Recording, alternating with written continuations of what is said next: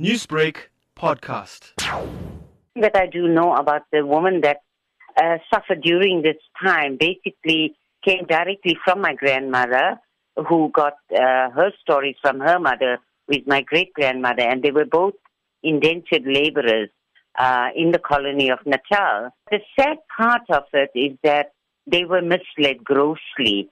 They were told that there was gold on the street of our country, which is totally untrue. There was no gold on the streets of our country. What they did find when they arrived here was white gold, which is sugarcane, and which they were responsible for growing.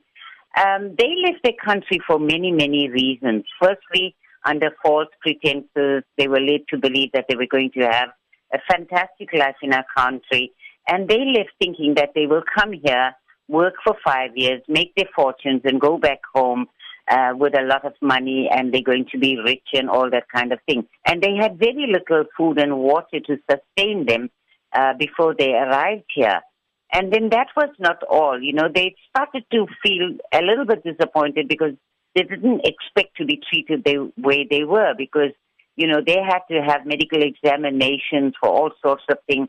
And if they found that the men were not healthy and strong, they just left them behind. They only took the ones that were muscular and those that they knew could work on the sugarcane plantation.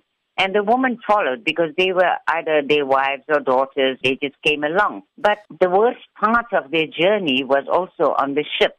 The ships were terribly, terribly overcrowded. And the crew, as well as some of the male migrants, took advantage of the woman folk. For example, there was a young couple on board, Chigamani and his beautiful wife. And one of the crew members went down into the hold of the ship, spotted the wife, whose name was Parvati, and grabbed her by the hands and took her up to the deck, where he, together with other crew members, repeatedly raped her. And she was very newly married, and she was really upset, and she didn't know what to do, and she resorted to suicide, and she just jumped overboard, and her husband followed when he found out. Newsbreak, Lotus FM, powered by SABC News.